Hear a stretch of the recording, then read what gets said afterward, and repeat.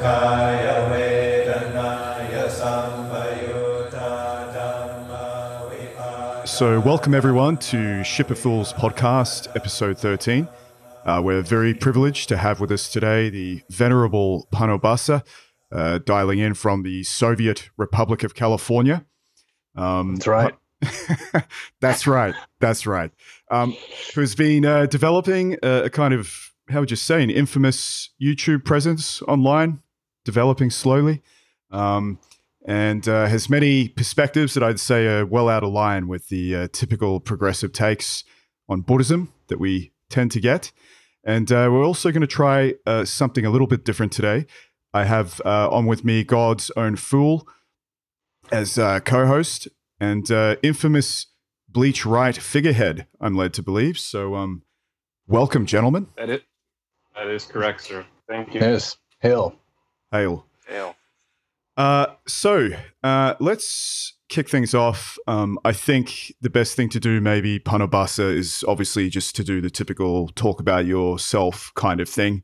A lot of people that listen to this aren't necessarily well acquainted with you or what you think. So do you want to give us maybe a short kind of summary of your background and how you came to Theravada Buddhism? Ooh, my background. All right. Well, I suppose I should give the start at the beginning. I was born at a very early age in the state of Alaska. And my father was rather a strange fellow. He was like an occultist, esotericist, amateur hypnotist, ran a coven of witches. So when I was a kid, I'd be sitting on his lap, and instead of watching TV, I'd be listening to stories of past life regressions and astral traveling and this sort of thing. And he considered himself to be a Buddhist. So that was sort of a foot in the door for me. And just having a father like that made me more open-minded than most people anyway, I suppose. And so that was sort of preparing me, conditioning me to become a monk from my childhood, I think. And like most kids, I just naturally assumed when I was very young that adults had everything figured out. They knew what's what. And the reason I didn't know what's what was because I wasn't grown up yet. But by around the age of 13, I started having doubts about that theory. And by like the age of 16, it became painfully obvious that the adults didn't know what's what any better than I did, which caused me to go into essentially open rebellion. I became like a feral teenager and got into lots of trouble. And so my father, in a towering rage, demanded that I go see a youth counselor, which in this case was a life-changing experience because the youth counselor was a wise person who was very much interested in spirituality and especially like Eastern philosophy. And so he started giving me books by Ram Dass to read. I don't know if you're familiar with Ram Dass. Yeah, but, I am. Yes. Yeah. So, I mean, at that time, I didn't really understand it. It was so different from what I was used to that I couldn't really integrate it into my body of knowledge, which is a problem that a lot of people have when they start studying like Eastern philosophy or something like that, where in order to remember something, in order to integrate it into your understanding, your intellectual understanding, you have to have it connected to other things. You know, there have to be like branches where it's one thing sort of associates with another that leads you there so you can remember these things and kind of fit it into an understanding. And so I didn't really understand it, but I could just sense that there was something real there, something like really worthwhile. And so I got really interested in Eastern philosophy, especially. And when you're young and idealistic and you read these books, these ancient texts that say it is possible in this very life to know ultimate reality, to attain the state of enlightenment. So probably the main motivation I had for becoming a monk was just this idea that if it is possible, then it's like a sacred duty to at least give it a shot. Interesting. But there are other reasons too, of course. Like I just couldn't take American materialistic culture seriously, and I was unlucky in love, didn't find the right girl and all that. But really it was a desire to know reality was my main motivation for becoming a monk. Right. And what kind of age group did you have this realization? Was it kind of in your early 20s, or what are we talking here? I was about 17 when I made the resolve that I was going to renounce the world somehow or another. I didn't know exactly how I was going to do it. In fact, I preferred Zen Buddhism at first. Right. And for a while, I was even considering just getting myself a robe and a wooden bowl and just hitting the road and just sort of inventing my own brand of spirituality. But I knew myself well enough to know that I would need some sort of pre-established structure to kind of keep me in line. So Buddhism worked for that. And so you just mentioned now that you had a look at Zen. Did that take you overseas, or what happened next in this story? Actually, no. I was still in America at this point. Okay. And I really didn't want to go to a foreign country. I didn't want to have, I was going to be going for it and practicing ascetic yoga in the forest somewhere, So I didn't want to be bothered with visa problems or having to learn foreign languages, any more than was necessary. So my original plan was just to be ordained as a Buddhist monk in America.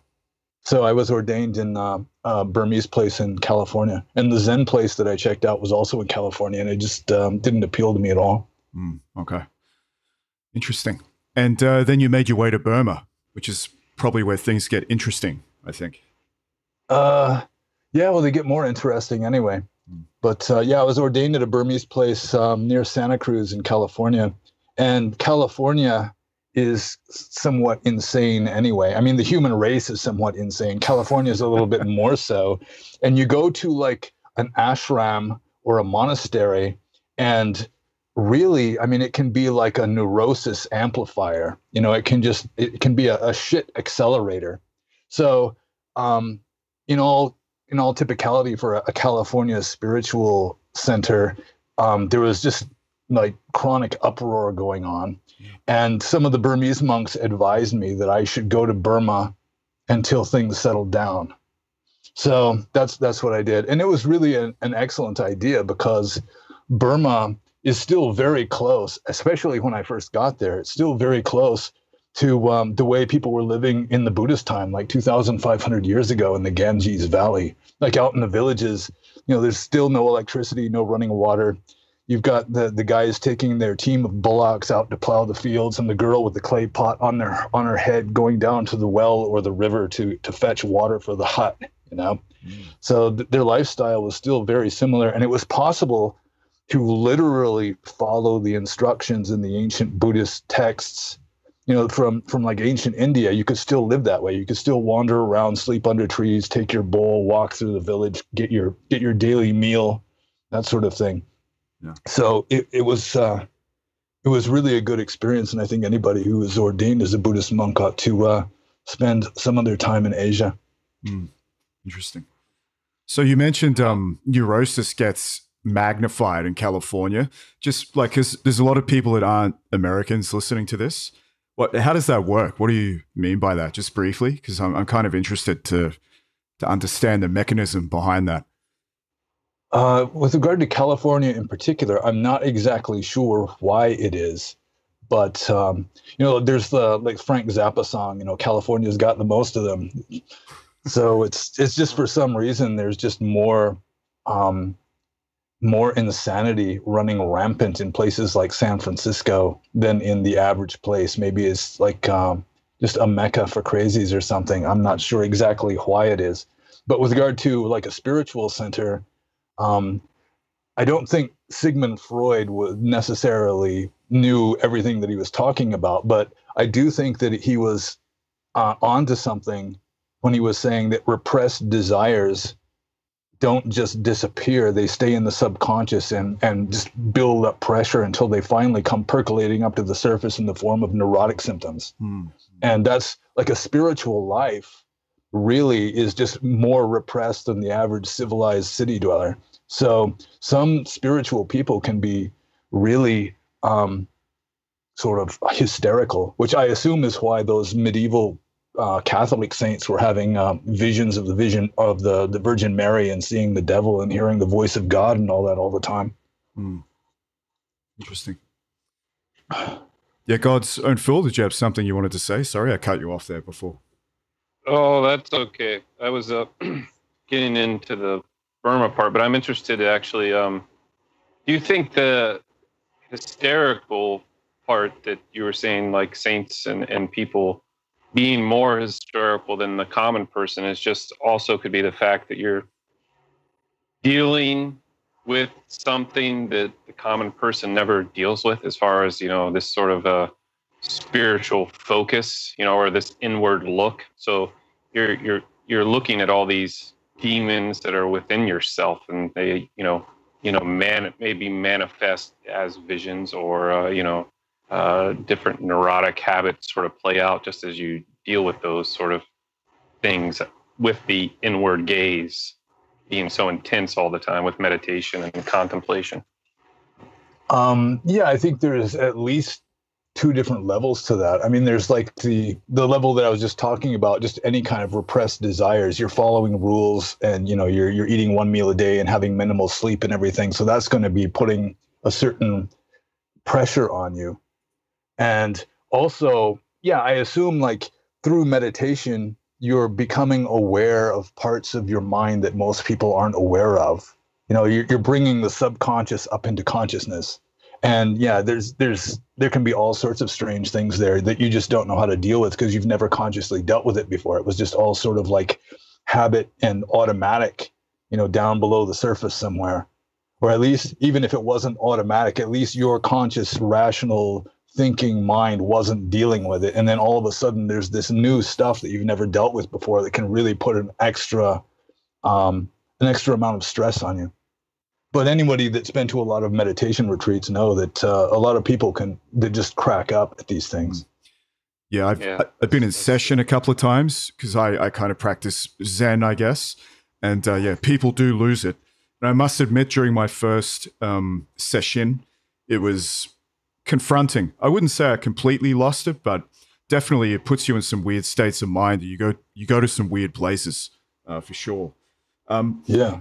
So just in terms of you're talking about neurosis and bringing those neurotic character structures to consciousness, I guess.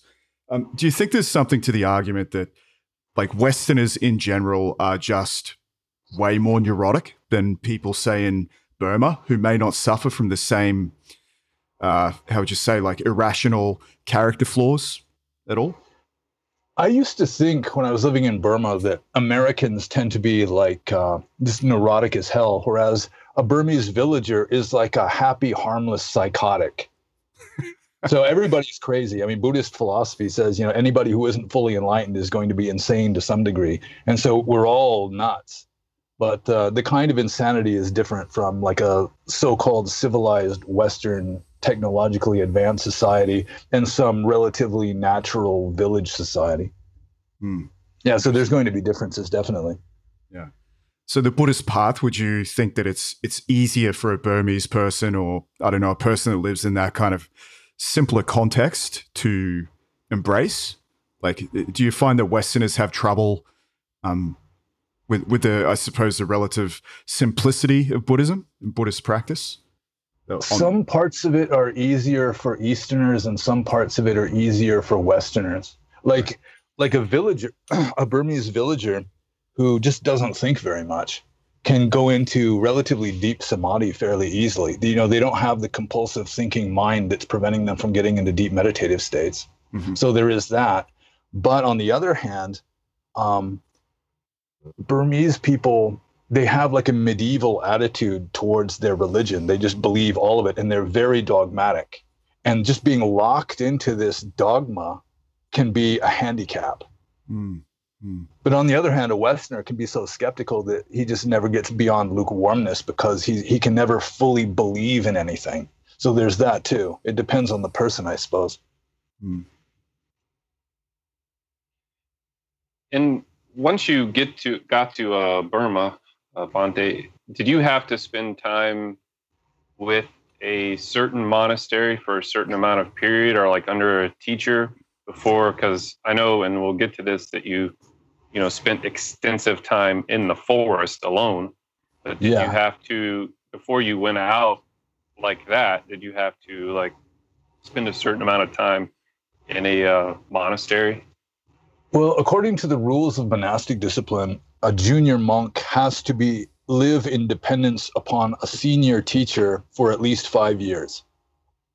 And then after he's lived in dependence for at least 5 years and knows the stuff that a monk is supposed to know, how to meditate, and he has to know the rules of discipline and this sort of thing, then he can go and live alone. So I was relatively extremely strict, especially in my younger days. So I wanted to follow all the rules correctly. So yeah, I took that seriously, that I would live in dependence on a teacher for 5 years. And then after I got my 5 years, I pretty much just took off into the forest. Okay, cool. And how did that, like, what were the mechanics of that? Just the idea of, like, to me, it sounds so far out to, like, be living under a roof and everything. Like, I've been to, some Theravada monasteries, under a roof, comfortable. Maybe you have a kuti, to say, I'm going to go wander the land, or I'm going to go just like literally live in a cave. What was that like? How did that happen? I don't know. I find that interesting. Well, one of the main inspirations for me, more or less, converting to Theravada Buddhism was reading the Sutta Nipata, which is an old collection of Buddhist texts, and it probably includes like some of the oldest Buddhist texts in existence. Like the 4th chapter of it, the Atthaka Vagga, may be the oldest Buddhist document in existence, as far as I know. And it came from a very early time when monks just weren't living in monasteries. The average Buddhist monk was just this homeless wanderer, just tough as wood, completely fearless, which was something that I really liked. It was sort of a way of machismo without punching people. I mean, you can like fulfill your masculinity without having to get in bar brawls or kill anybody or that sort of thing. So it was. So I'd be sitting there there was this little cave I lived in at the monastery, and it was uncomfortable as hell. But still, I'd be reading these idealized accounts of how a monk is supposed to live, where he's just completely fearless and going out alone into the forest, going alone like the horn of the rhinoceros and everything.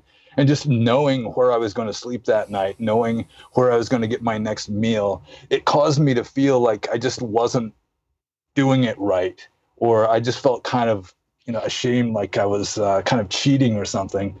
But then again, I found that you're living in an Asian military dictatorship, that just wandering around doesn't work very well. I tried that once. I tried walking from Rangoon to a town near Mandalay, which was maybe 400-mile walk.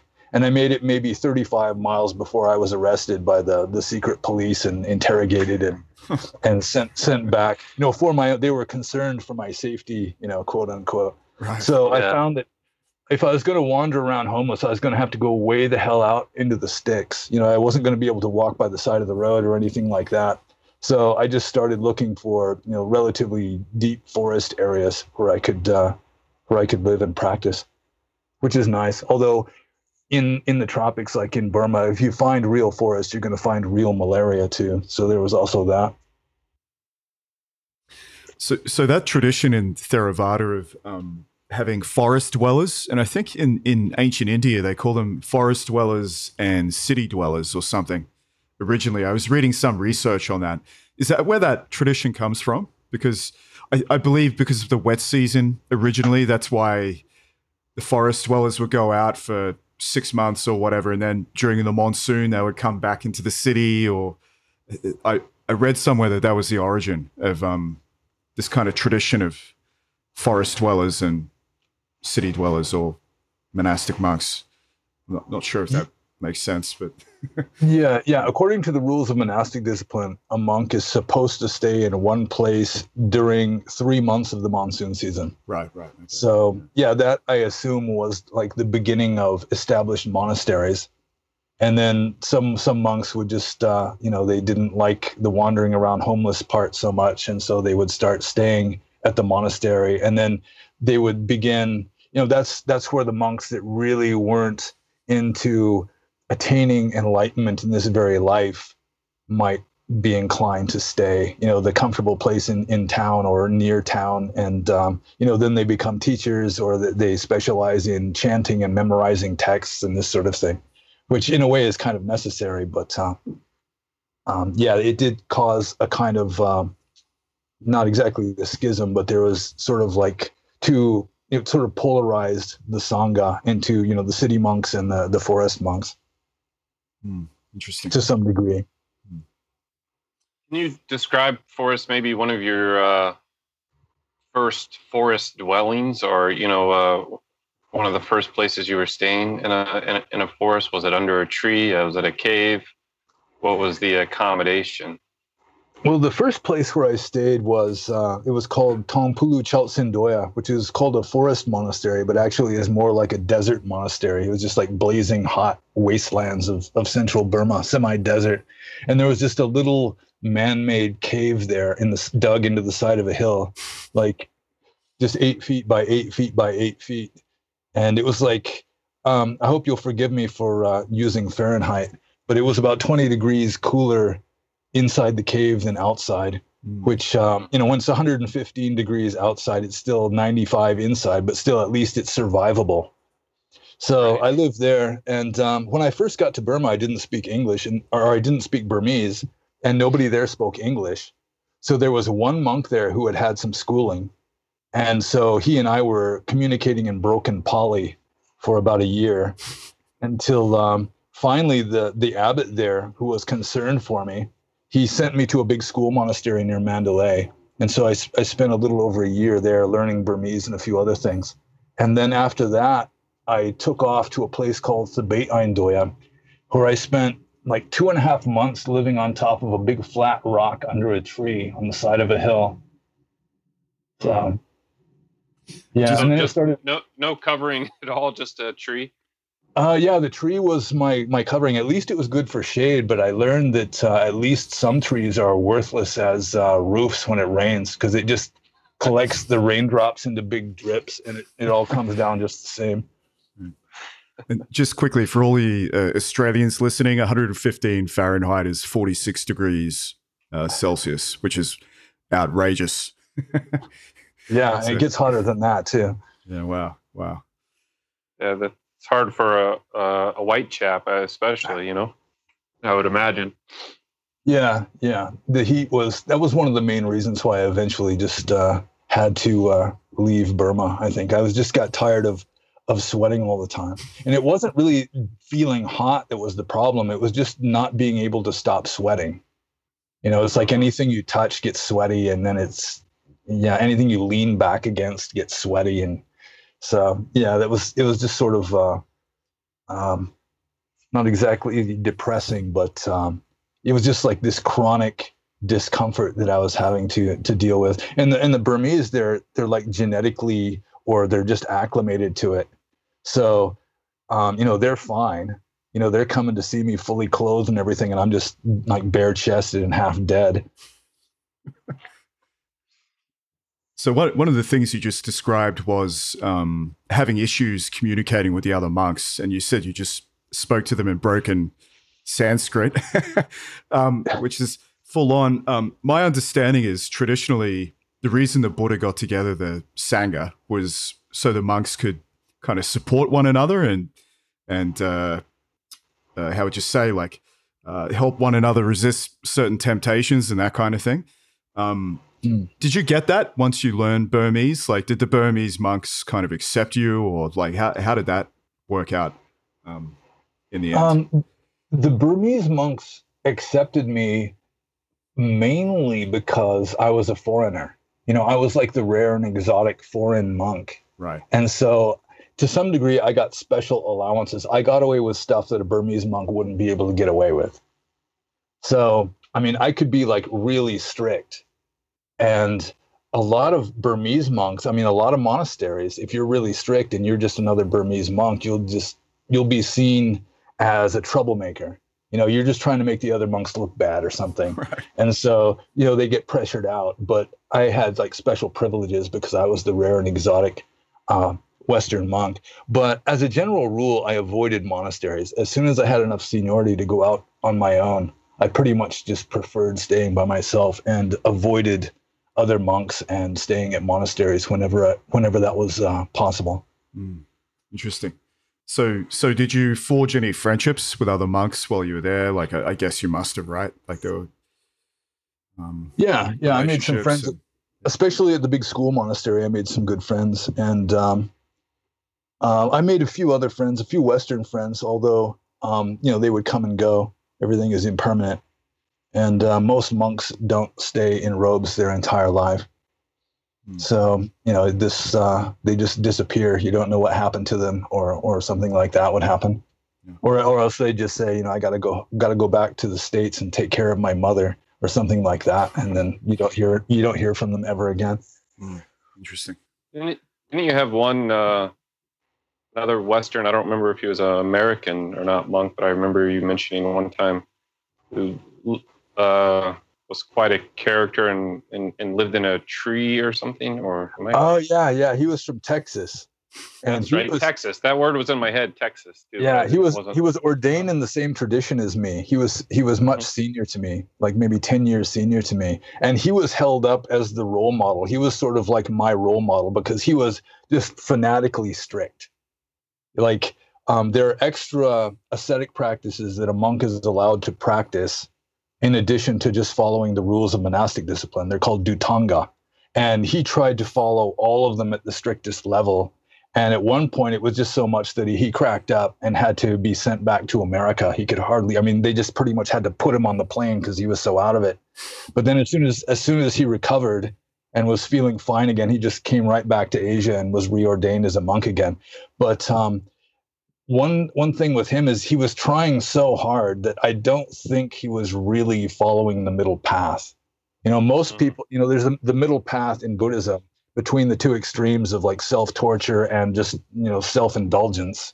And most people veer off on the self-indulgence side, but he was veering off on the self-torture side, just trying too hard. His strings were too tight. He couldn't play good music because the strings were too tight. And so he eventually just got disillusioned and dropped out.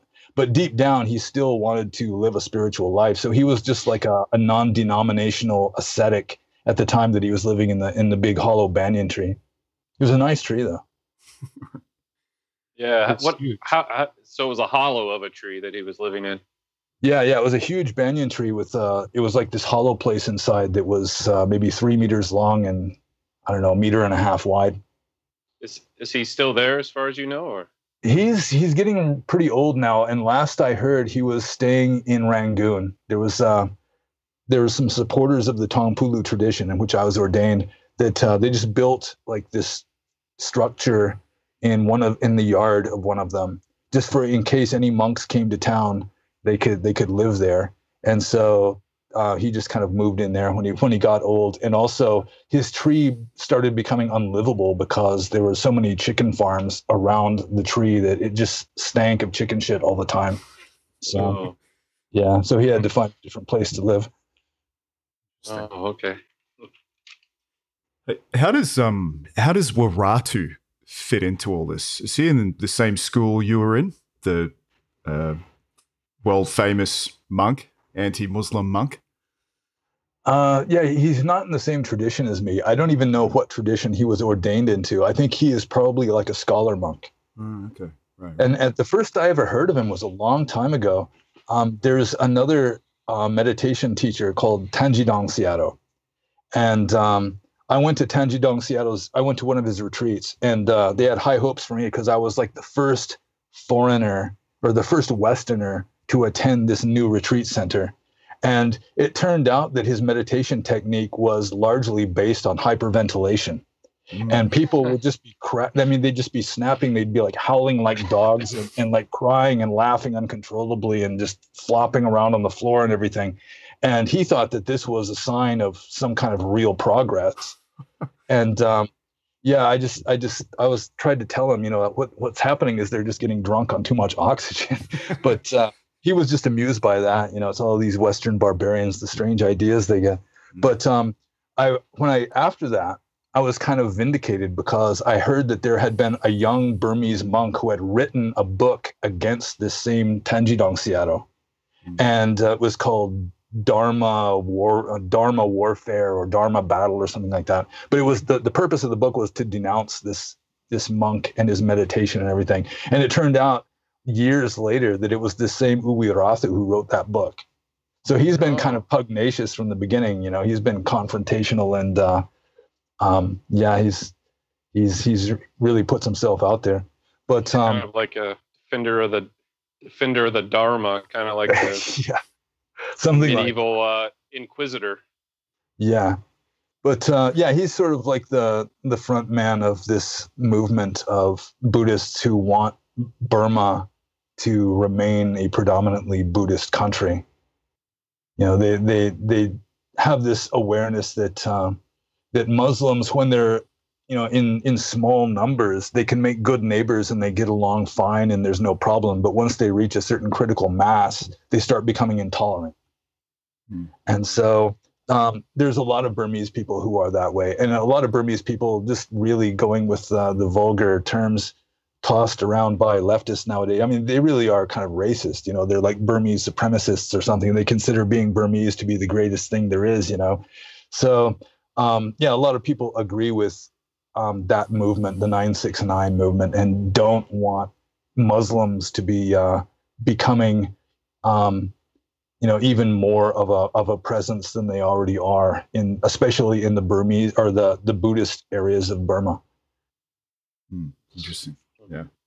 So just quickly on that, I always wondered, like, how does Buddhism, if you're a Buddhist in Burma, and obviously there's been violence and that kind of thing, for your average Joe, and I know a monk can't commit violence, but how do they frame that theologically? Like, how do they justify that kind of action, which would seem out of line with Buddhist morality, I guess?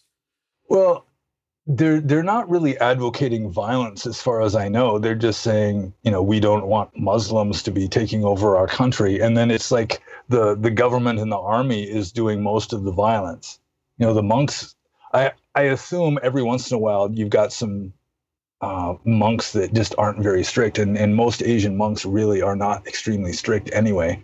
So I'm not exactly sure what their arguments would be to justify getting involved in that, other than just their sincere desire for Burma to remain predominantly Buddhist. But I think the serious monks are not advocating violence. They're just advocating the idea that Burma is best if it's left predominantly Buddhist. And then it's like the lay people, especially the government and the army, the military, that's actually resorting to violence. Although, of course, there's violence on both sides. You know, there's like militant groups of the Rohingya Liberation Army or something. I don't know what they're called. Interesting.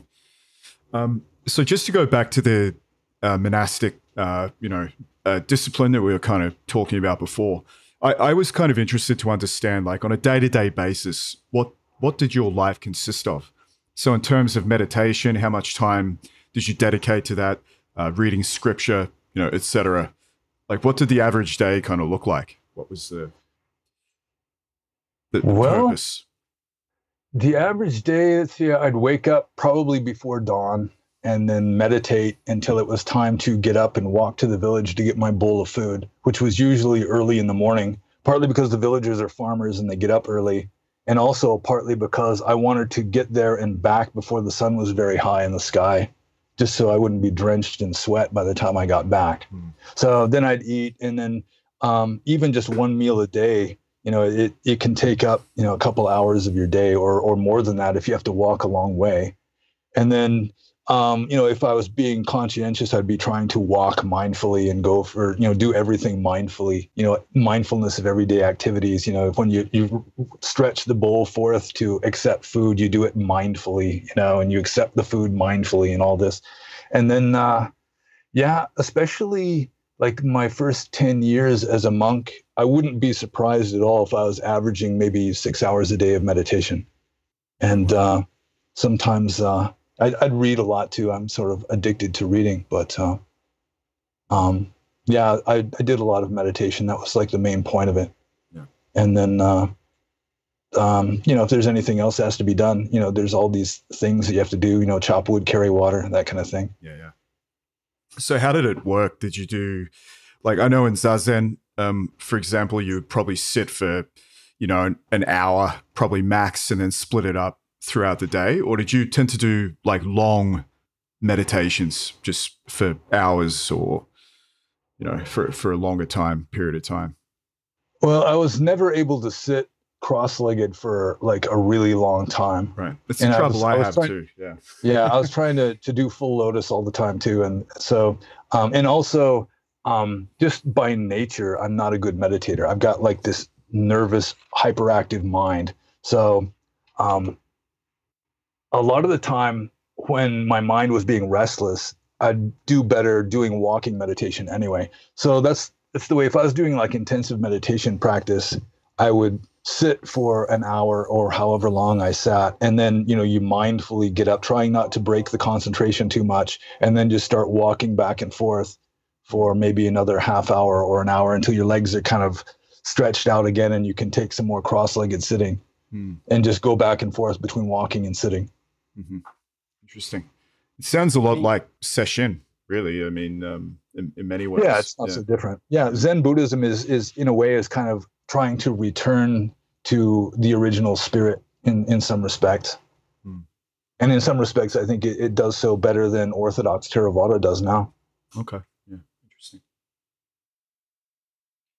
Bhante, any sort of meditative insights or experiences that you had in your many years of meditating in the forest that you can share, or like any meditative experience? I know monks aren't supposed to share some things, but is there anything that you can share from that experience? Yeah.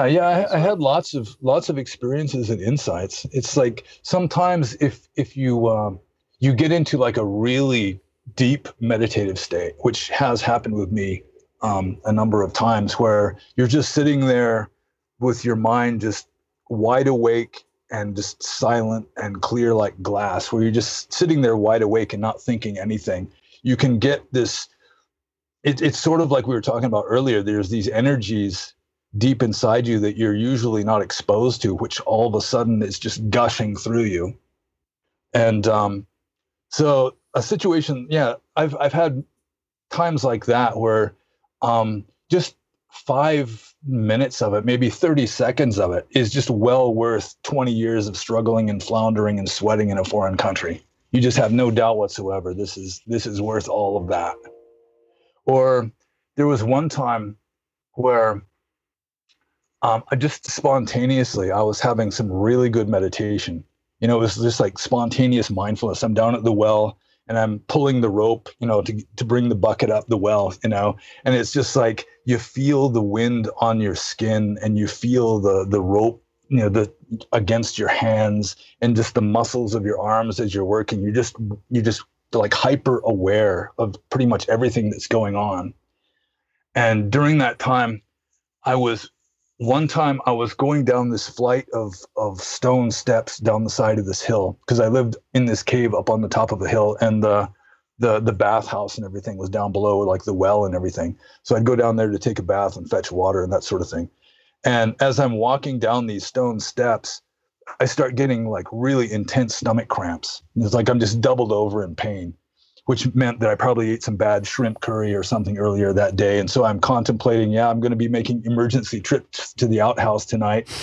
And then it starts raining, and I didn't know it was going to start raining, and I didn't have an umbrella or anything. So it's like my only lower robe is getting wet. And anyone who saw my face would just think I was dying, because I'm just doubled over in pain. And also I'm just contemplating that I'm going to be wearing a wet robe the next day, because I'm getting rained on now. And all of a sudden, it was just like there was this click. And it was like the center of my consciousness wasn't, at the surface anymore, but it was like the center of my awareness was like down in deep water. And I could look up and I could see all the commotion and stuff going on at the surface, the being doubled over in pain and everything. But it was just like waves on the surface way up there. And I was down in the cool depths where everything was still. And there's this awareness that is always there. It's just we're usually just oblivious to it because we're so identified with all the commotion and stuff that's going on, our thoughts, our intellect and all that. But that deep stillness, that hyper awareness that's even more conscious than the conscious thinking mind, it's always there. You can just feel that it's always there. And so it was such a profound experience that I was practically weeping with joy, while at the same time, anybody who saw my face might think that I was dying from these abdominal cramps that I was having. But that kind of thing can happen. I mean, if you're really going for it, even if you're not really going for it sometimes. I mean, some people, it just hits them accidentally. Like, I guess Eckhart Tolle, he had his experience just completely accidentally. Yeah. That something that's there always that you don't have access to is interesting to me, because I've heard you mention before, and then Buddhism, especially Theravada Buddhism, is always very big in the not self. And this kind of gets me into the idea of what is there that's always there, and nirvana and ultimate reality, Mm-hmm. So if, in Orthodox Theravada, it's, there's no self, there's no soul, that's for sure. But, in Mahayana, you have the idea of the Buddha nature that's in you, or in Hinduism, the Atman, that you got reuniting with, or Neoplatonism, the good, the one, your higher self that you've. Yeah, like the Dharmakaya or something. It's always there. Yes, it's like that. So, I mean, to me, and even in Theravada text, I get that feeling. I get a sense of that, even though it's kind of denied, isn't it? In Orthodox Theravada, or what would you say? I think left kind of a more kind of just not explained, perhaps. Maybe that's the word. I don't know. Yeah, it's pretty clear to me that what the Buddhists are calling nirvana or nibbana, and what the Vedantists are calling Brahman, are really, I mean, they're both trying to describe the same state that's completely unthinkable and beyond comprehension. But it seems to me that ultimate reality is just completely off the scale. It transcends duality. So you can't really say that it exists, and you can't really say that it doesn't exist. And going with Buddhist logic, you can't say that it does and doesn't exist, and you can't say that it neither does nor doesn't exist. It's completely off the scale. You just can't grasp it. So the way the human mind works, I mean, you have to deal with dualities, like human language. I mean, you have to pick is or isn't, even though neither one of them really applies in this case, because you're dealing with this ultimate reality that's just totally off the scale. So it's completely outside of samsara. So the Buddhists conveniently adopt the error of saying isn't, and just say that nirvana is cessation, emptiness, voidness, this kind of thing. And then the Hindus and pretty much every other theistic spiritual system goes with is and calls it God, or Brahman, or Tao, or something like that. But it's really just two different. It's like a dilemma where you have to choose one of these two options, and neither one of them really applies. But that's just the way human language and just the thought process of the samsaric mind works. Right. Sort of a negative, the Buddhist one appeals to me more, but I think when some people get so dogmatic, because it's sort of like a apophatic or negative theology of the self. You know what I mean? You work your way to it by denying what's not the self.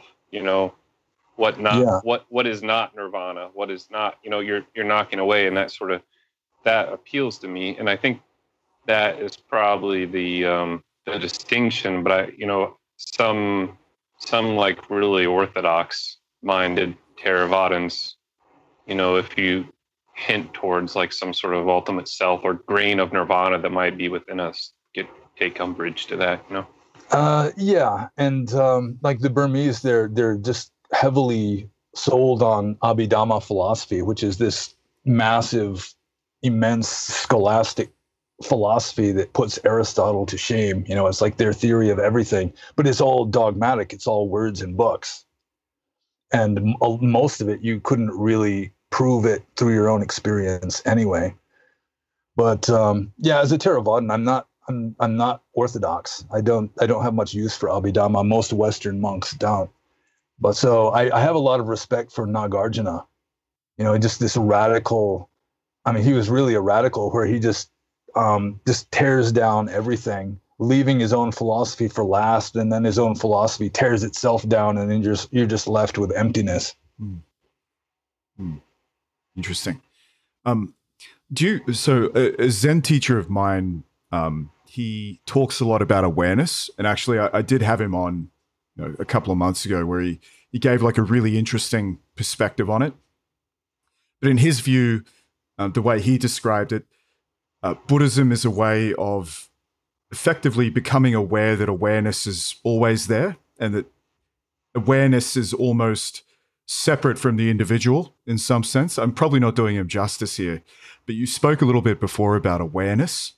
Do you think these states that people try to describe, like even Nagarjuna, that ultimate state is just ultimate awareness that is always there anyway? Yeah, well, it's like I said, where, I mean, you just can't put it into words. Once you put it into words, that's not it anymore. But we just do the best we can, because that's what we're dealing with, is words. But yeah, it's like Brahman. Sometimes in the Upanishads, Brahman is simply described as infinite consciousness. And I think that's actually a good translation. Like if I were going to interpret God, you know, then like capital G God, yeah, I might be willing to accept the existence of such a God if it were defined as just absolute infinite consciousness. Interesting. On a practical level, I remember after doing a session once for, I think it was 8 days, getting into the car and driving to the airport afterwards was a completely different experience. And I felt nothing like what you were talking about, but to some degree, I felt much more aware of everything I was doing, in the sense that the activities that I typically take for granted and I'm not entirely conscious of became immensely pleasurable.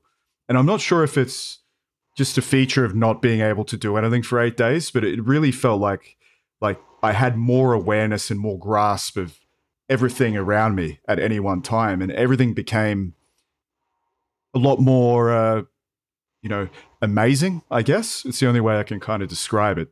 And it kind of made me think about this kind of modern obsession with awareness training, how people kind of try to train awareness like it's a muscle. And that whole notion just became totally absurd to me, just in terms of how people meditate, and they use these meditation apps. And it's kind of like almost going to a gym for these people.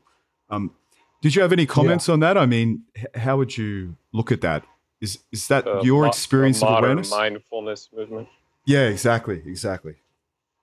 Well, like at the beginning of meditation, it is, you're going to be dealing with relatively crude states. And so, I mean, if that's where a person is at when they start meditating, then that's what they have to work with.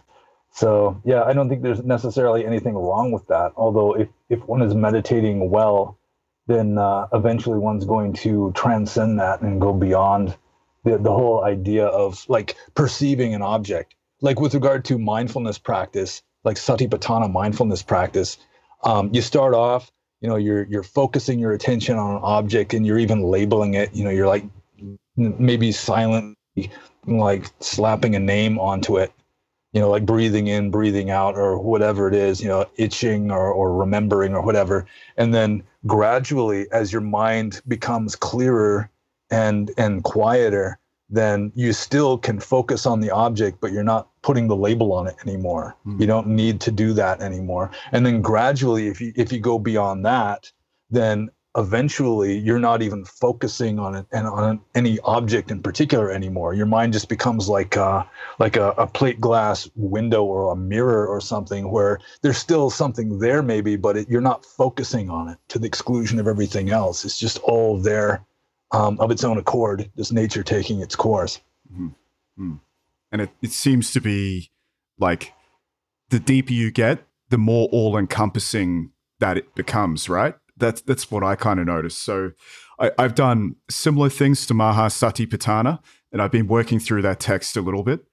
But what I notice is it seems to just increase my awareness of things at any one time. That's what I've noticed. That's the effect I'm getting from it. Yeah, it can. I have kind of a weird story about what you were talking about earlier about the 8 days of not doing anything, and then you come out and everything's like brighter and more vivid, and I think anybody who goes through a meditation retreat notices that. And I was talking about that to a friend of mine when I was in Burma, and he was an American monk too, and he was kind of a cynic. He had been in a punk rock band or something like that before he became a monk, but he was saying that he experienced something similar once, where he was at this monastery and found this huge pile of old Time and Newsweek magazines. So he was just like locked in his room for days and days, just going through all these Time and Newsweek magazines. And then when he finally came out into the bright sunshine, it was the same kind of a deal. It was, for him, it was just sort of like sensory deprivation or something, just gave him like a heightened sensitivity to everything around him. So I think it could be a combination of both, where you're cultivating like a heightened state of awareness anyway if you're meditating. Plus, I assume just the sensory deprivation aspect would be part of it too.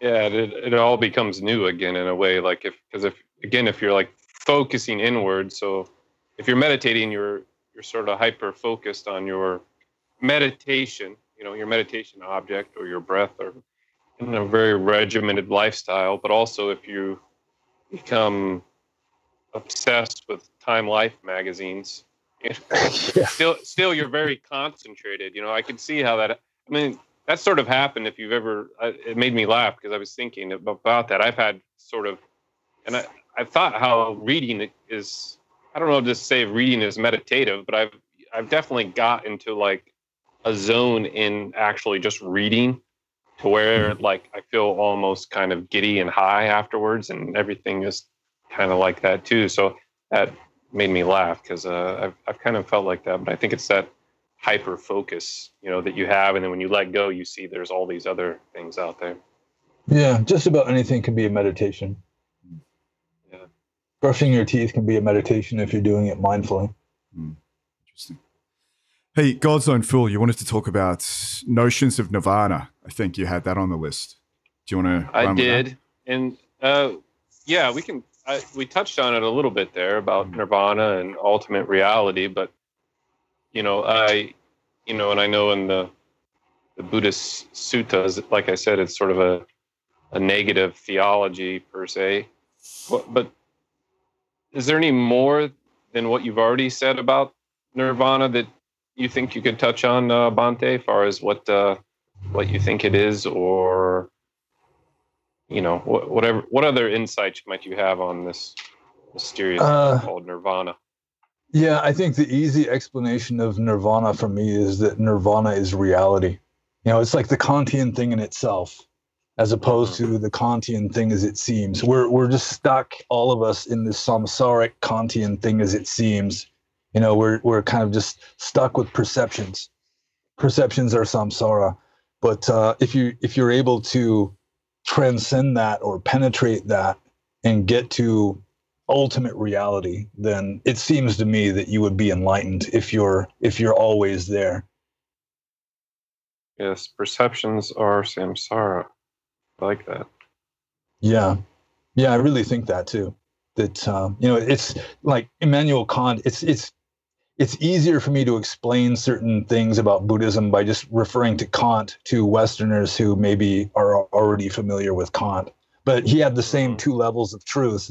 The thing as it seems, which is just the mental symbols that we're conjuring up in order to try to navigate through our apparent existence. And then there's the thing as it truly is, the thing in itself. And Kant, not being a mystic, apparently believed that human beings just we'll never have any access to the thing in itself. We're just stuck. There is no enlightenment. We're just stuck in Plato's cave. You can't escape from Plato's cave. But he wasn't a mystic. And there is one thing in itself that we do have access to, and that's the thing in itself of our own consciousness. And I think that's really the ultimate purpose of like yogic meditation to people that really are, doing it at an advanced level, not just stress relief or whatever. But I mean, you're trying to penetrate through the symbols, the perceptions, and get to just the pure essence of consciousness itself. Then get there and somehow make a connection that stays there, that survives death. And rebirth. Well, it's like if just going with like an analogy, you say that consciousness is like water, then the mental states of your mind would be like waves on the water. And so most people are just stuck at the level of waves. They don't really notice the water. They just are concentrated on this wave, and I like this wave, and I don't like that wave, and that wave is bigger than this one, and it's moving faster than that one. And they're just, that's their entire mental life, is just dealing with the appearances of the waves, and they never really get into the essence of it. So through meditation, you're stilling the waves. It's much harder to confuse the waves with reality when you've got a flat calm and there are no waves. So that's kind of what jhana is for. It's like it's like a major insight you can have is you realize that when you're not thinking anything anymore, when your mind is completely still, you're not unconscious. In fact, you're more conscious than you were before. So. And then it's like Zen talks about, like Zen in the marketplace is infinitely better than the Zen on the cushion. That's because after you have penetrated and are able to perceive the water as water, or consciousness, at the level of the thing in itself of consciousness, the essence of consciousness, then when the waves come back, or the thoughts and the feelings and all that, then if you can maintain the awareness of just water as water, then I'm pretty sure that would be what the Zen people are calling Zen in the marketplace, where all this commotion and stuff is going on, but you're not fooled by it anymore. You don't think that is reality anymore. Right. That's sort of seeing nirvana and samsara, maybe, if you use a Mahayana sort of term. Yeah. Would you say, this might be a tangent, and this may or may not have, or a divergent sort of train of thought that may or may not go on the podcast, but when you were talking about Kant and perceptions is what we perceive, and a thing in itself, it made me think about Schopenhauer, of course, who was influenced by Kant, and I know from talking to you personally that you're a fan of Schopenhauer as well. Yeah, I used to be afraid of becoming a Schopenhauer, though. Yeah, well, I may be on that. I may be on that road myself. But when he talks about the world as a representation, right? That's basically the same thing as world as perception, and the thing in itself for him is the will. But he offers, towards the end of his work, he offers, possibility of sort of fighting against the will. A couple different options. Is art, but interesting, in getting involved in art, because it doesn't really serve the purpose of the will. And also he mentions asceticism. Yeah, denial of the will. Denial of the will. But do you think in his readings, I kind of get the feeling that though in the end, he's more like Kant, and he doesn't, I don't know. Do you get in there that there's a breakthrough that leads to some sort of immortality, or or absorption in the will as the one, or does he see it as just sort of just a blind will? That's how I see it. I don't see that in Schopenhauer. I think what Schopenhauer calls the will comes close to the Buddhist conception of karma. That it's just like this force it's just this momentum of mental energy that's driving you through life. So yeah, I think Schopenhauer saw enlightenment as just pretty much the way a lot of old-fashioned Theravadins do, is just cessation, where it's just you are denying the will until it just shrivels up and dies, and then you're free because you're not you anymore. It's just you're gone. That's my interpretation of Schopenhauer. I could be wrong, but that's seems to be where he was getting at. You're just extinguished, perhaps. Yeah. I think he would see enlightenment as like extinction, and that is a common translation into English of the word nirvana, also as extinction. Right.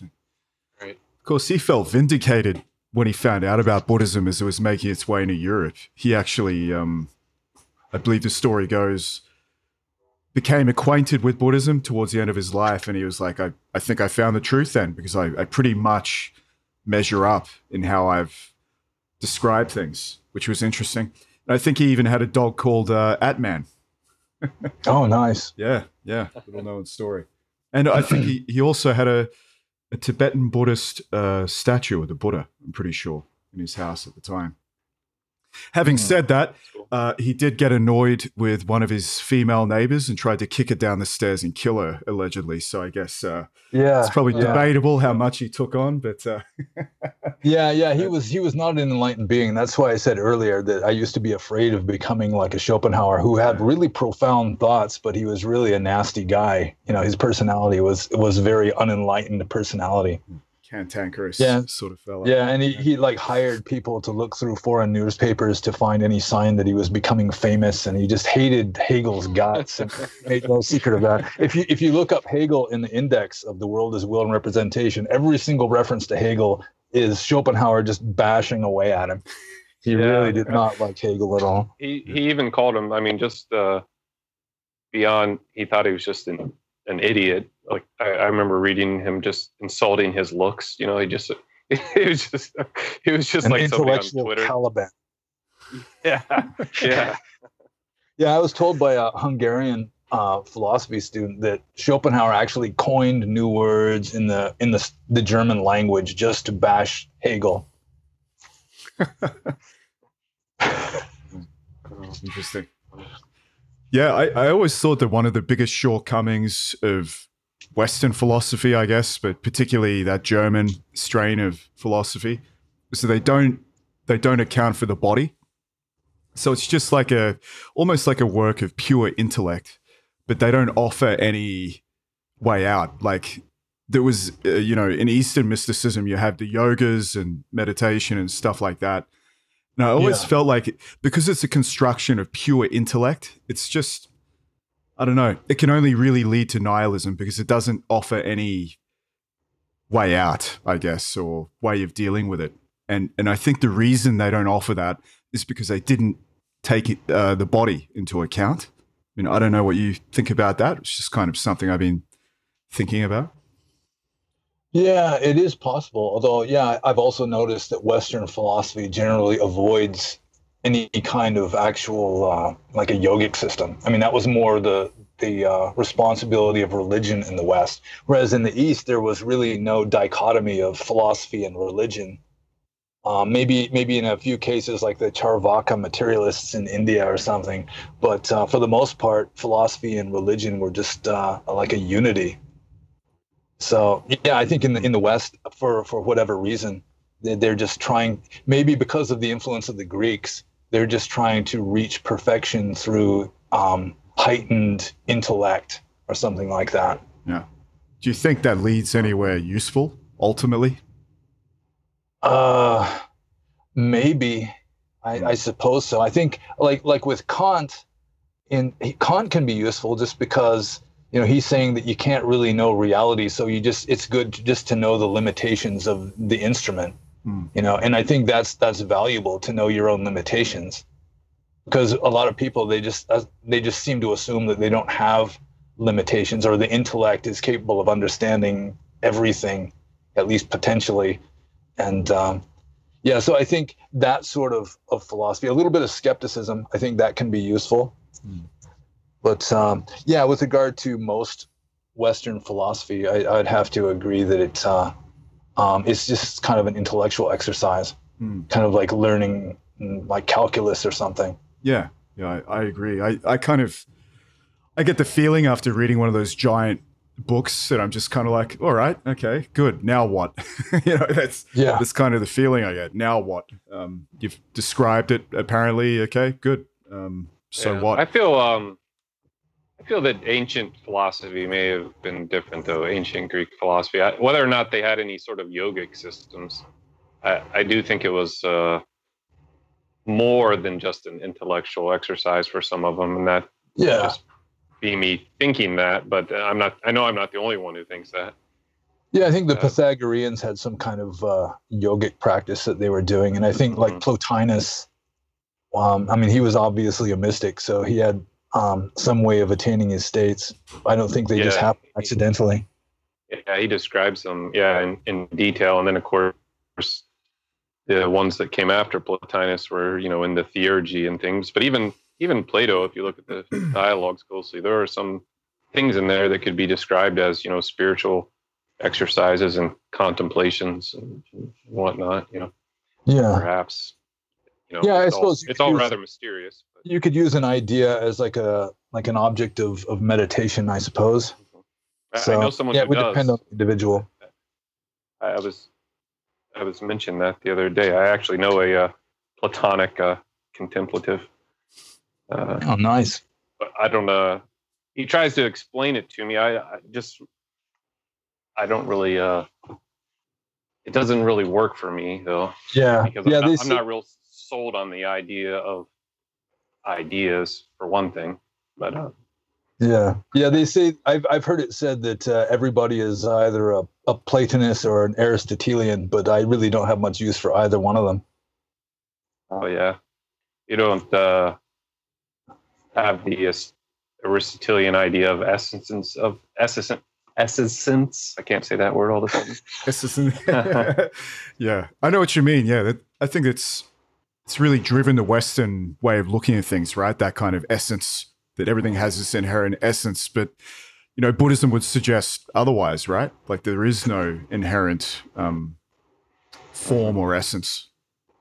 Well, I would say that essence would just be, there's just one essence. It's sort of like the Upanishads is saying Brahman is the one true essence, or even like a theist, maybe like St. John of the Cross or somebody would say, the spirit of God is just the one true essence that pervades the entire universe, and everything else is just, appearances. Mm-hmm. Interesting.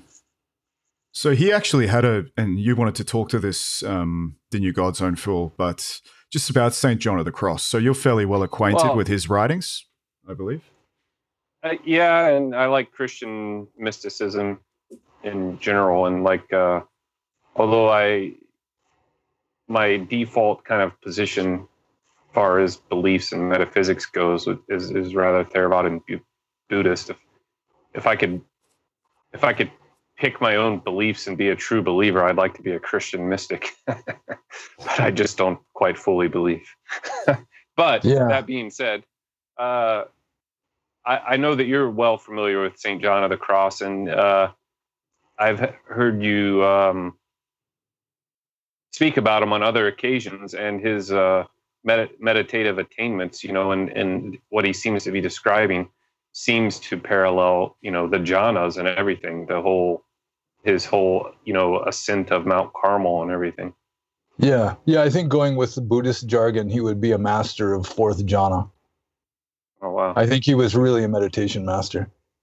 Although the Christians have their own ways of explaining things, so it would be he'd explain things differently just within the context of Christianity, just because that's the dogma that he was supplied. But I think he would have made an excellent Buddhist. Can you describe what the fourth jhana is, and maybe how that relates to what St. John of the Cross is describing? Well, the Christians call it high contemplation, and it's like when one of St. John of the Cross's instructions for meditation is just dismiss everything from your mind that is not God, So you can't imagine God, so you dismiss imagination, and you can't sense God with your senses, so you dismiss like sensory data, and you can't understand God intellectually, so you dismiss the intellect, and you can't be aware of God even emotionally, so you dismiss that, and you just keep dismissing everything because there's no way you can use it to grasp God.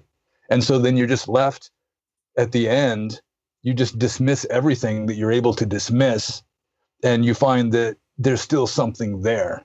And he calls that dark faith, where there's still the spirit of God is still pervading everything, and you can feel that because there's nothing left to distract you from feeling it. Yeah, there it is again, right? The negative theology and applied, applied to your experience. So, like whereas a Buddhist you would say like, this is not self, or that is not self, because I've heard it described that way by, for example, Thanissaro Bhikkhu, when he's describing about sort of when you get these states of pleasant abiding or jhanas or whatever, while you're in there, how you can investigate even further. So you start out with this intellectual exercise of saying this is not self, that is not self. Mm-hmm. But in a meditative state, you look for these points amongst your pleasure. You may be fully blissed out, but then you look for like a weak point in that, and then that takes you further. I imagine until you get to nirvana. It can. Although, I mean, there is no systematic way to get to nirvana really, because nirvana is not the result of a cause. It's like this paradox. The Mahayana Buddhists talk about the paradox a lot, that there is enlightenment, but there's no point of enlightenment. There's nobody that becomes enlightened, and it's like a paradox. Yeah, I get that. That's where maybe the Christians would say it's a grace. Yeah. It's like any effort is karma. If you're making conscious effort, that's karma, and so that's not going to result in enlightenment, because enlightenment or nirvana is not the result of a cause. Because if it was the result of a cause, then it would be conditioned, and it would be impermanent and suffering, and it wouldn't be nirvana. So it's just this paradox of there is nirvana, and it's possible to attain nirvana, but really you can't do it through effort. It's like, I've had this theory for a while that maybe the way you become enlightened is you just keep trying and trying and trying, and until finally you just give up. And it's like after you give up, then it happens, because it has to be effortless. Mm-hmm. Yeah, that's often what you hear, even like, again, bringing back the Christian saints, they'll have these dark nights of the soul, or these periods of dryness after trying very hard for so long, and then eventually maybe a divine wind just blows their way, a grace from God, how they would interpret it. But yeah, or like Krishnamurti says, you can open the window. You can clear your room up a bit and open the window, but you can't make the wind blow in. So you can sort of be ready, but you can't really make it happen. So and there's no guarantee. And if you're not ready, maybe perhaps through, although, you said it can happen just willy-nilly, perhaps sometimes in some people's cases, but if you're not ready with good karma, or, you have to have maybe the karmic conditions in a Buddhist perspective, but you also should have some sort of discipline. That's why the Buddha, recommends seclusion and ethics, Yeah. So you won't be ready without the seclusion and the ethics, or some mad asceticism, basically. Yeah, I think they're not the extreme asceticism, but different people are different. It's like some people might have to go all the way to fourth jhana to get their mind clear enough that they're able to penetrate the shadows of Plato's cave and just get past all the mental symbolism and get straight to ultimate reality. Whereas other people, they can still have choppy seas. They might just be at first jhana or something, but for some reason they have like more of an intuitive talent of just penetrating the illusion or something. So some people, they might have to go into really advanced practices in order to break through, or whatever you want to call it. Whereas other people, especially in the West, most people in the West who have some sort of transcendental experience, they have it accidentally, partly because Westerners are so lukewarm that, you know, we don't have the fanaticism, you know, the absolute unwavering faith of like a medieval Catholic, or even like a modern Burmese monk out in the forest somewhere. So in that case, then you have to almost die, or, you know, something, you know, like Eckhart Tolle has like this like panic attack or something, and boom, it just kind of slams you out of your rut. Mm-hmm. Although I can't really say if what Eckhart Tolle has actually attained. Right. Talking about the Western lukewarmness and things like this, and probably our overly analytical mind, do you think that's why you know, certain Vipassana techniques have caught on here more so than like the deeper jhanic techniques? One reason why the jhana techniques haven't really caught on is that most people just can't do it very well, especially in the West, because we're like compulsive thinkers.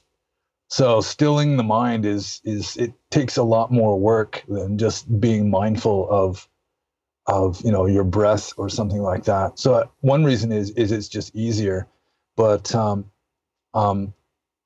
yeah, I mean, it works. So it seems to be more appropriate for most Westerners. Although if you can attain jhana, then you definitely should. I mean, like the Mahasatipatthana Sutta literally defines right concentration as the 4 jhanas.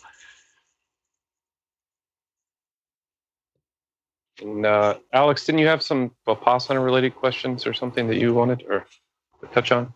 I remember you saying earlier.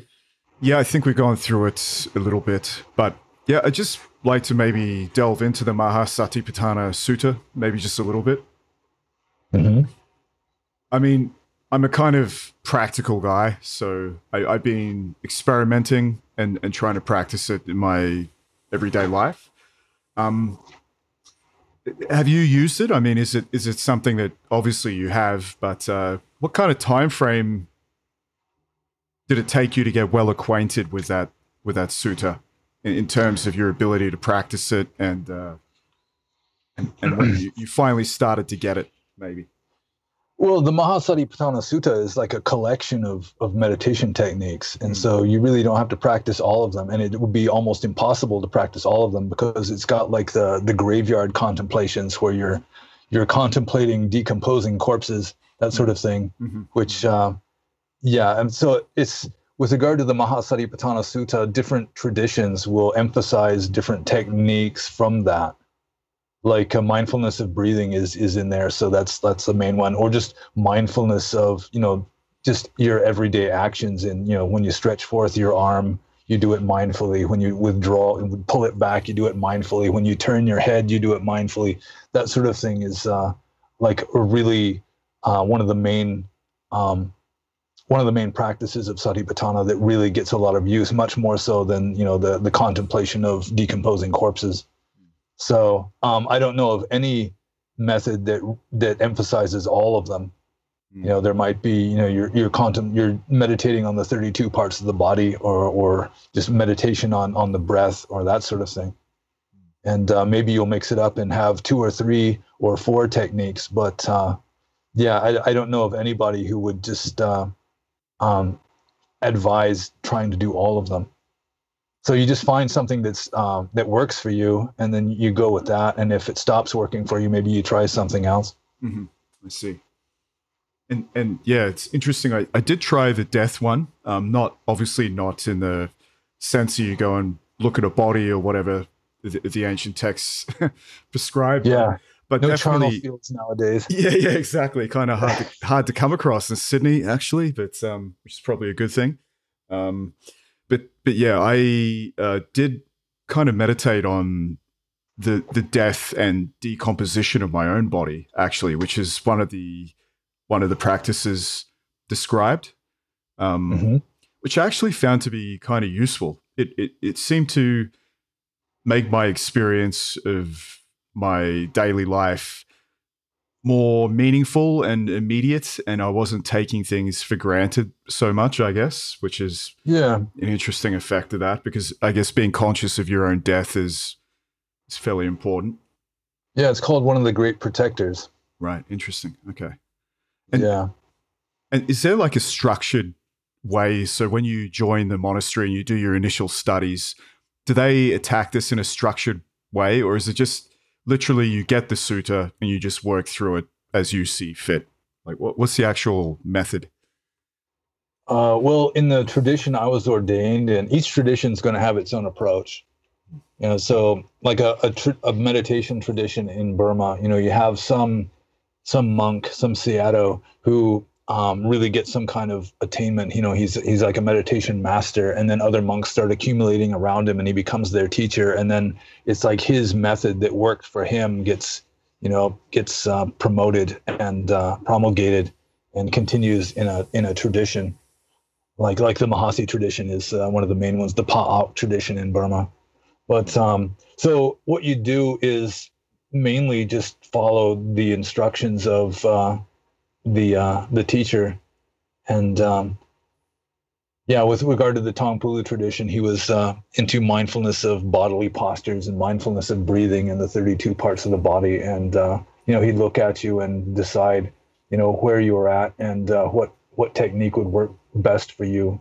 Like young monks especially would get the 32 parts of the body to work on, because it's supposed to be effective at reducing lust. Yeah, but different traditions would go about it slightly differently. I don't think there is one particular way. Okay. Yeah, I was remember Alex, when we talked the other day, I was telling you about the Mahasi Sayadaw. That's one of the big influences on Vipassana in the West, kind of comes from out of his school. And I was telling you about the labeling and whatnot, labeling your movements and your thoughts. So that's most out of Burma too. Yeah, most of the Vipassana in the West is derived from either Mahasi or Goenka to some degree. Mahasi and Goenka, I think, are the two main influences on Western Theravada Buddhism, and then of course the Ajahn Chah tradition for Western monasticism. Interesting. God's Own Phil, did you want to talk about Julius Evola? Because I think you wanted to brush over that, the doctrine of awakening. Yeah, because that book was important for me in actually coming to kind of really rock the system of Theravada, believe it or not, of all the books that I read, to kind of get the essence of Theravada and kind of put everything into place for me. And Bhante, I know you've written here lately on your blog, you've been writing about Evola in another way, in his pagan imperialism, which that's a whole nother topic. But what would you say about Julius Evola and his understanding of Buddhism? Because you seem pretty well familiar with Evola now, and you've read several of his works, and including the Doctrine of Awakening. Yeah, I did read the Doctrine of Awakening, and it was interesting, and I liked it. Although it's similar to a lot of other books written by Westerners, like in the mid 20th century, where they might be scholars and really intelligent and have some valuable insights and all that sort of thing. Although, he didn't have some remarkable penetrating understanding of Theravada. It was more of an intellectual thing, I think, with him. And it was interesting, and I liked it. But still, I mean, it wasn't really... I didn't really derive a whole lot from it, other than just this interesting whole new point of view with regard to Theravada, because of course he's looking at it from like a fascistic point of view. So I'd never really combined fascism and like Dhamma before, but according to him, they seem to go together very well, which is counterintuitive to say the least.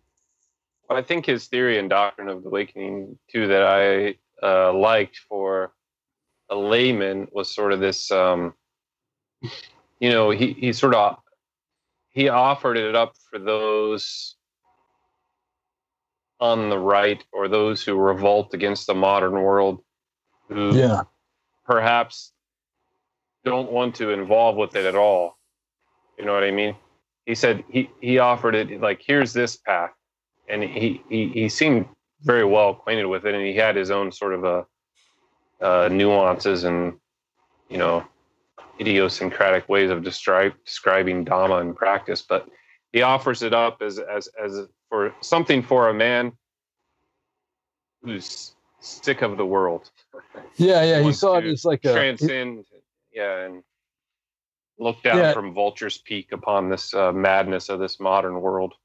Yeah, he saw it as like a heroic path for the Aryan spiritual aristocracy or something like that. Right. And maybe another way to ride the tiger, But he definitely, more so than like some of these Western Theravada books you read, he offered a virile interpretation of Buddhism, which I think is true to the early traditions. I think that's probably what appealed to me in him coming to it. It wasn't some like kumbaya sort of let's all hold hands sort of approach. It was like a compassion-based, heart-oriented approach to Buddhism, which is really big in the West now because so many Dharma teachers are women, and so many practitioners are women. So they like a more feminine approach, which is like the heart-based, compassionate, liberate oneself from suffering. Whereas like the masculine approach is more head-oriented, and it's more of a liberation from delusion. And it's the same liberation, but it's a different emphasis. And that's one reason why I liked Theravada. That's one reason why I was attracted to it. I said earlier, I think, if I remember correctly, that the Sutta Nipata was like one of my main inspirations to really be drawn to Theravada Buddhism. And that was these ascetic wanderers who were absolutely fearless and tough as wood. And that was like a really nice ideal that I could really relate to. I like that.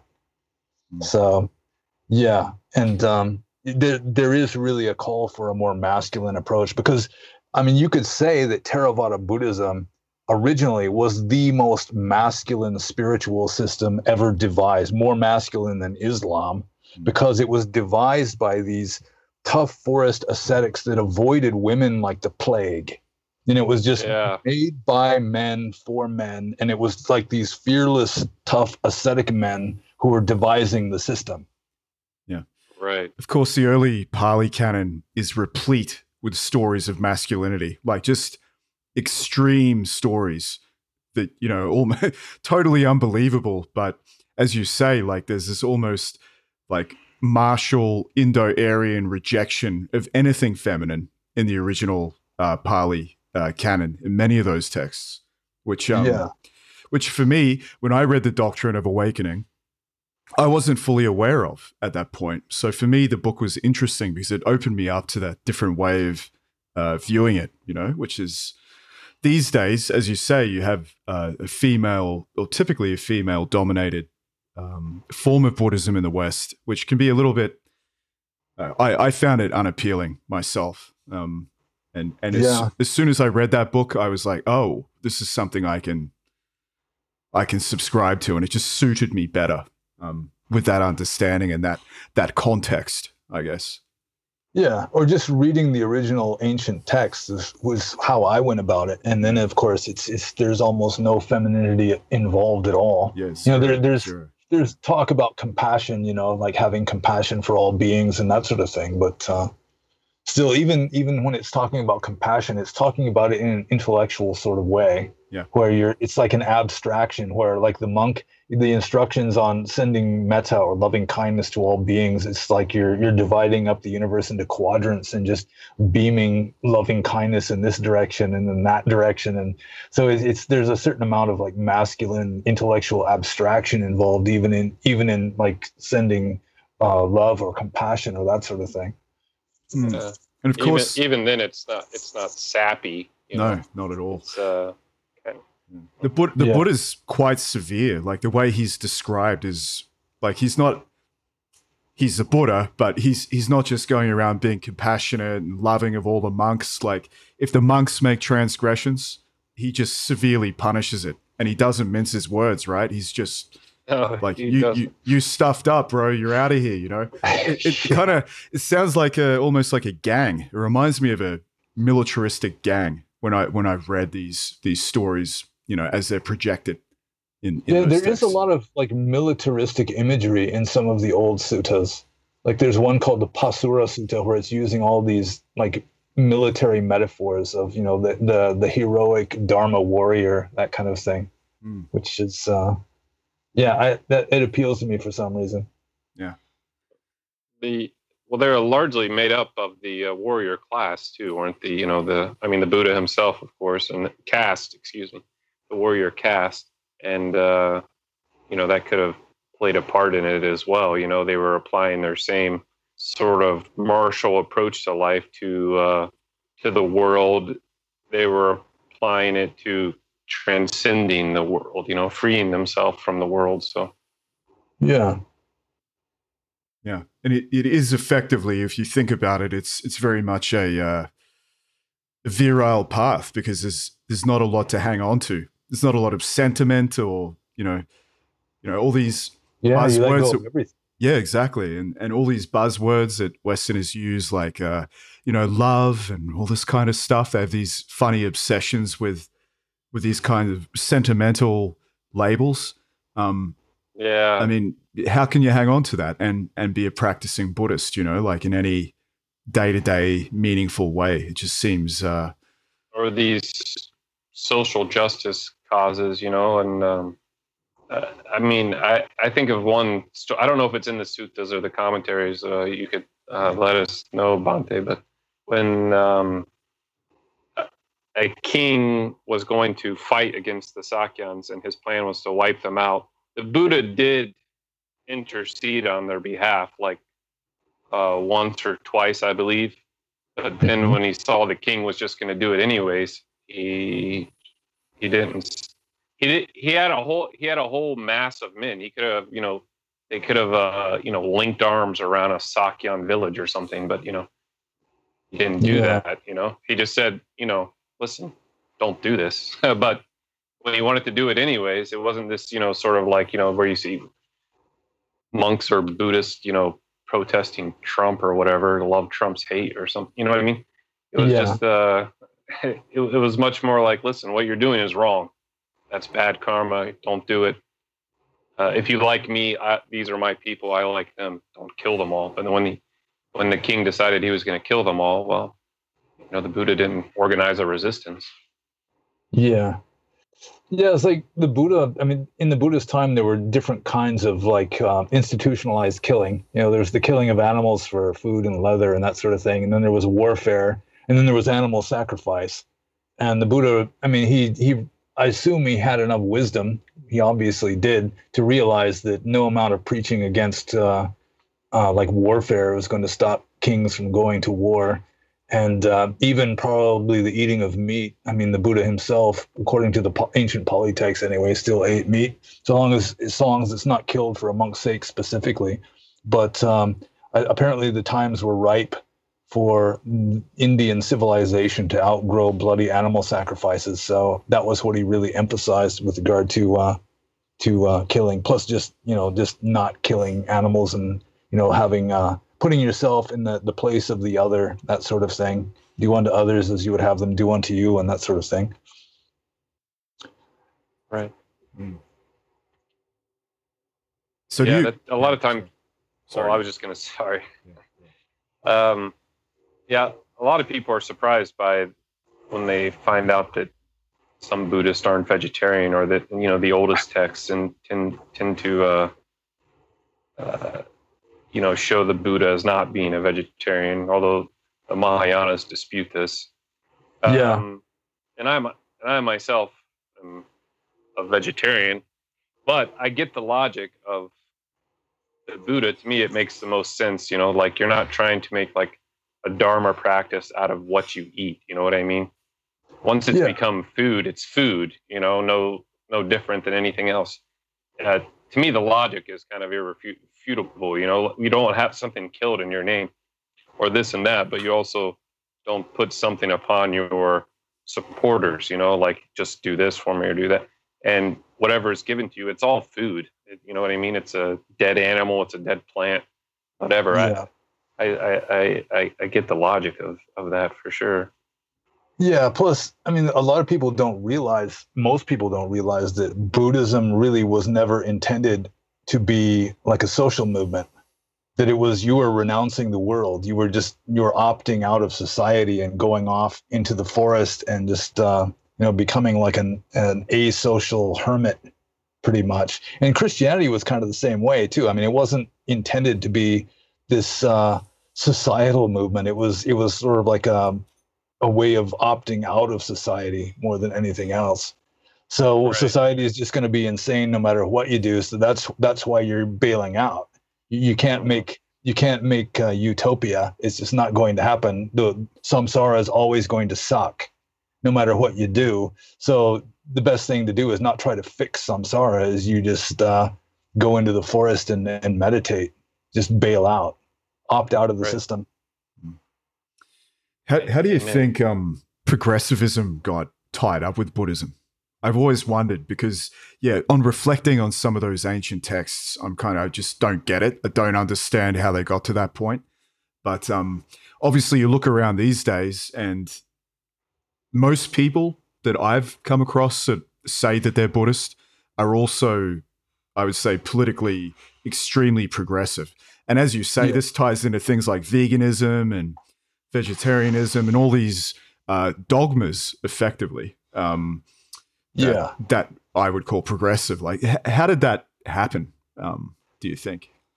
Well, I think it started mainly with the hippies, and a lot of the hippies. I mean, they just wanted to be different from their parents. They were like rebelling, and so a conservative who has religious or spiritual inclinations, they're just going to follow the conservative tradition of their civilization, of their society. So most conservative religious people in the West are just going to follow Christianity because that's like the tradition. You know, they'll be traditionalists or something. And so left wingers are more likely to adopt some foreign system that is not traditional.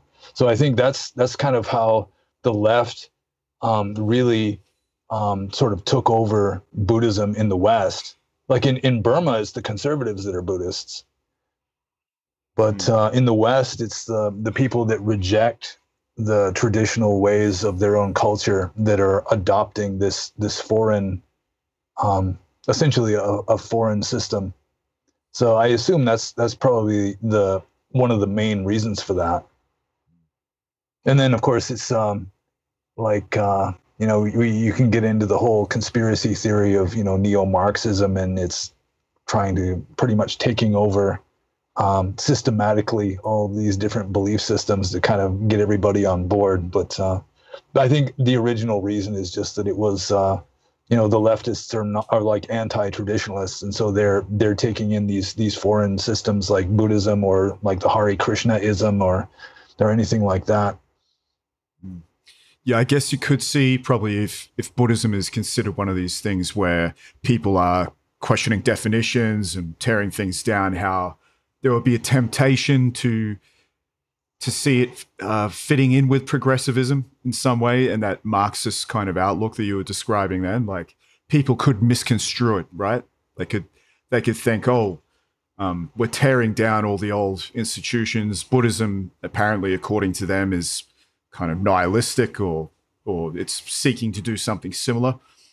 I guess I could see how people could see things that way. I mean, just thinking out loud. Yeah. I think, the hippie movement, and that's what I would say a lot of it got into, just the whole Shambhala and all this, Tibetan Buddhism sort of kind of, I think, opened its arms to that sort of thing too, maybe more so than uh, Theravada Buddhism, Zen, of course, with the beatniks and all that. There's a lot of misunderstanding about what these sort of things was. And by the time Zen came to America, even with Japanese,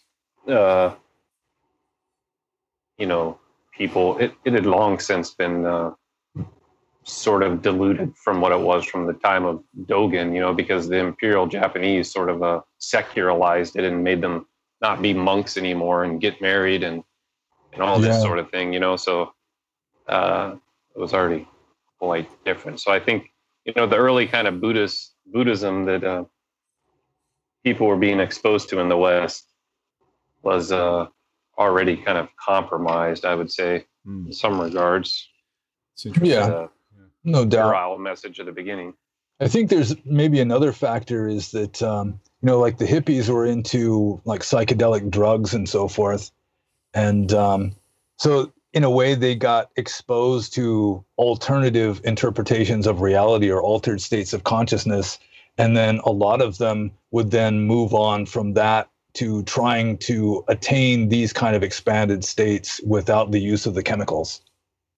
And, it's like Ram Dass started off that way. To some degree, I started off that way also. Yeah.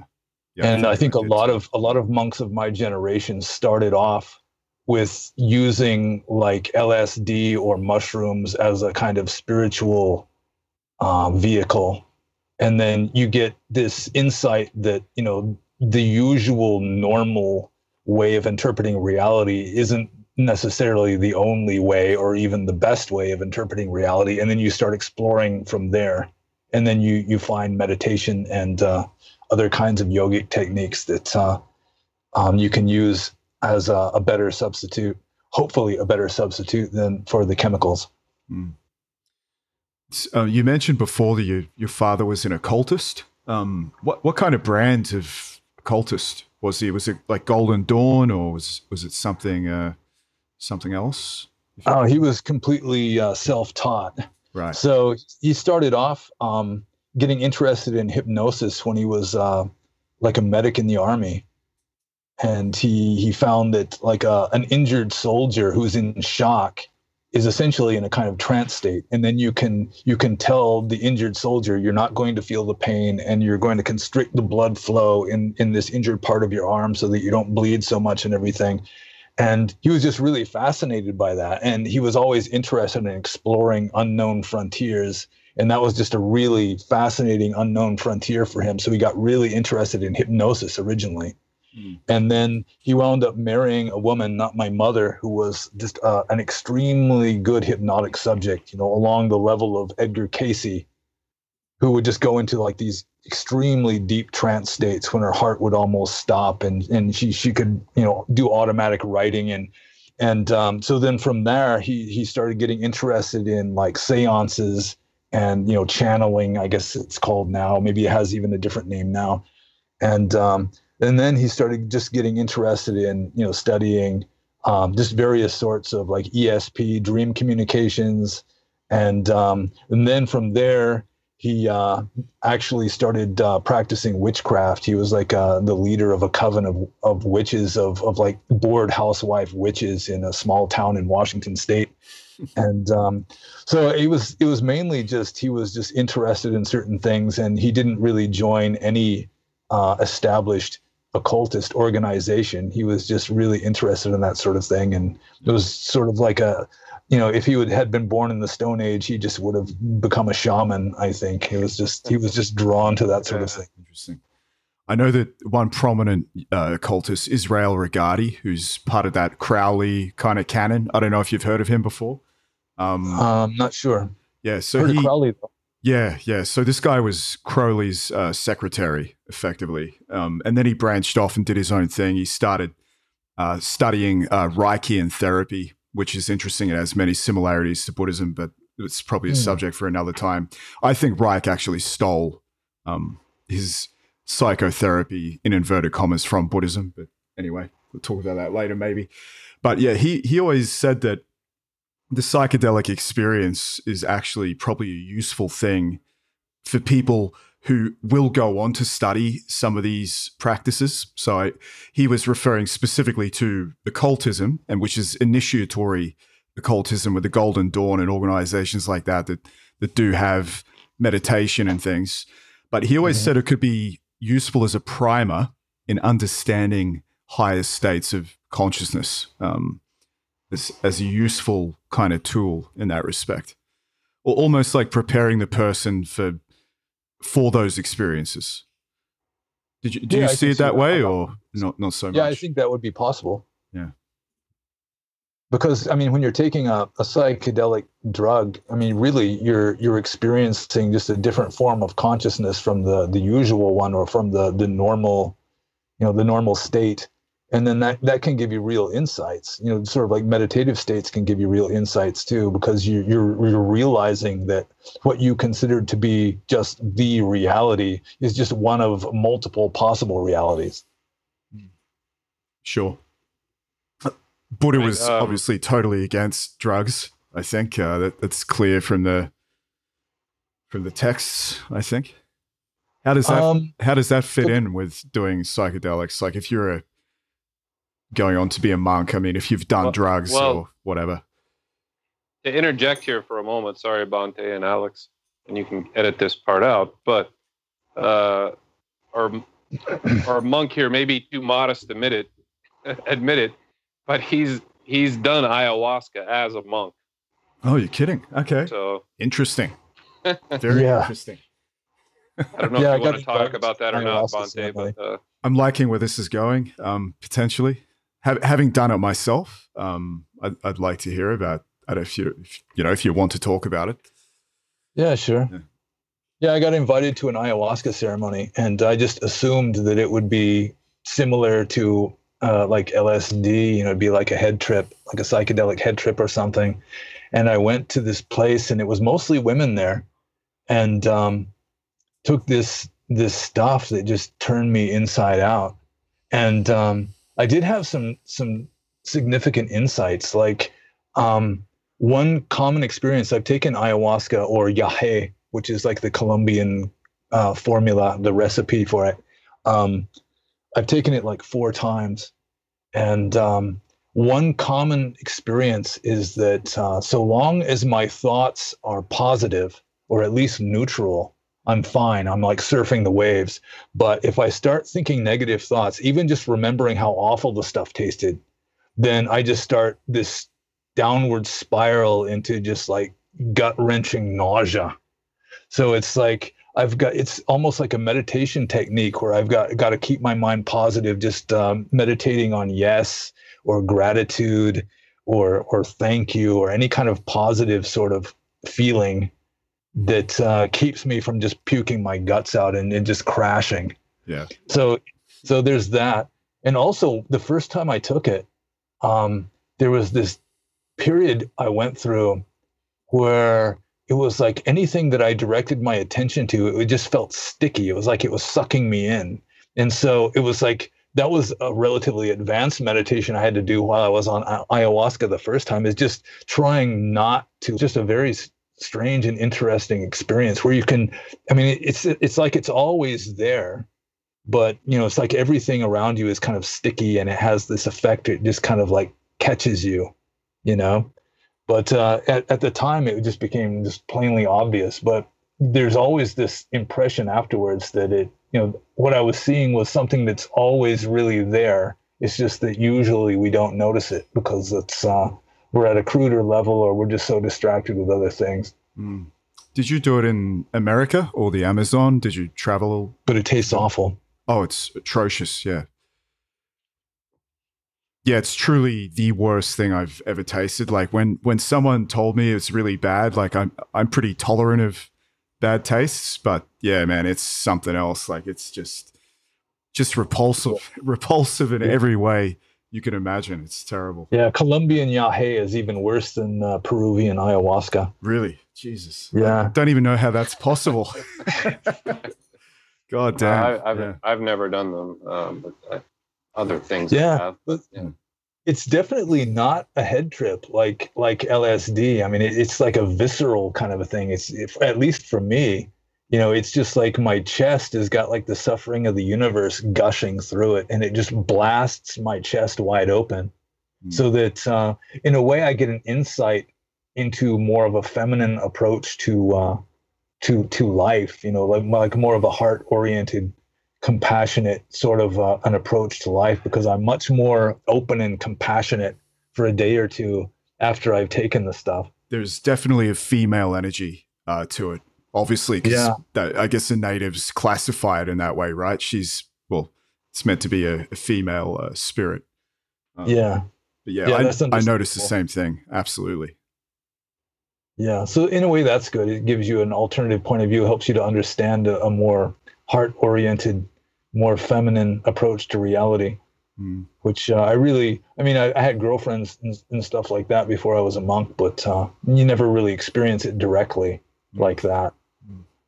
So that was kind of interesting. Did you do it in the jungle, or did you do it in the United States at like a retreat there? The first time I took it was in Vancouver, Canada. Okay. In like some vacant office building. And then after that, there are a few places I took it in Washington State, and then once in California. Right. So how does Buddhism deal with taking drugs? I was under the impression that there was something against it, but well, curious to know. The fifth precept for lay people is, I undertake the precept to abstain from like ale, wine, and intoxicants which cause heedlessness or cloudedness of mind. So you can interpret some drugs, like not all drugs cause heedlessness or cloudedness of mind. Like caffeine technically is a drug, and there aren't very many real hard-ass Buddhists that would say that caffeine should be forbidden even to monks. So you have to decide whether the drug is actually causing cloudedness of mind. And to my surprise, I found that actually cannabis is allowed in the ancient rules of monastic discipline for medicinal purposes. And a monk is even allowed to have a pipe for inhaling the fumes. Really? Yeah. And most people don't realize this, but it's right there in the text. It's called bhanga, like Bhanga is the Pali word for cannabis. And it is allowable to monks, but it has to be used medicinally. And it doesn't really say how it's supposed to be used. And the commentaries were pretty much clueless. I think they are just guessing. Interesting. Yeah. Well, if it offers you a pipe, I mean... Yeah, you'd think so. There's only a way or two to do that, right? You could smoke it or puff it or inhale I think in like the medieval commentaries, it says that you're supposed to roll in it to induce sweating, but I've never heard of that one before, and I think they were just guessing. The commentaries, a lot of the time, they'll just completely guess and just pass it off as, an assertion, which is one good reason not to take the commentaries too seriously. Buddha-gnosticism, I call it. Buddha-gnosticism. Yeah. I got my Visuddhimaggas right here in front of me. But,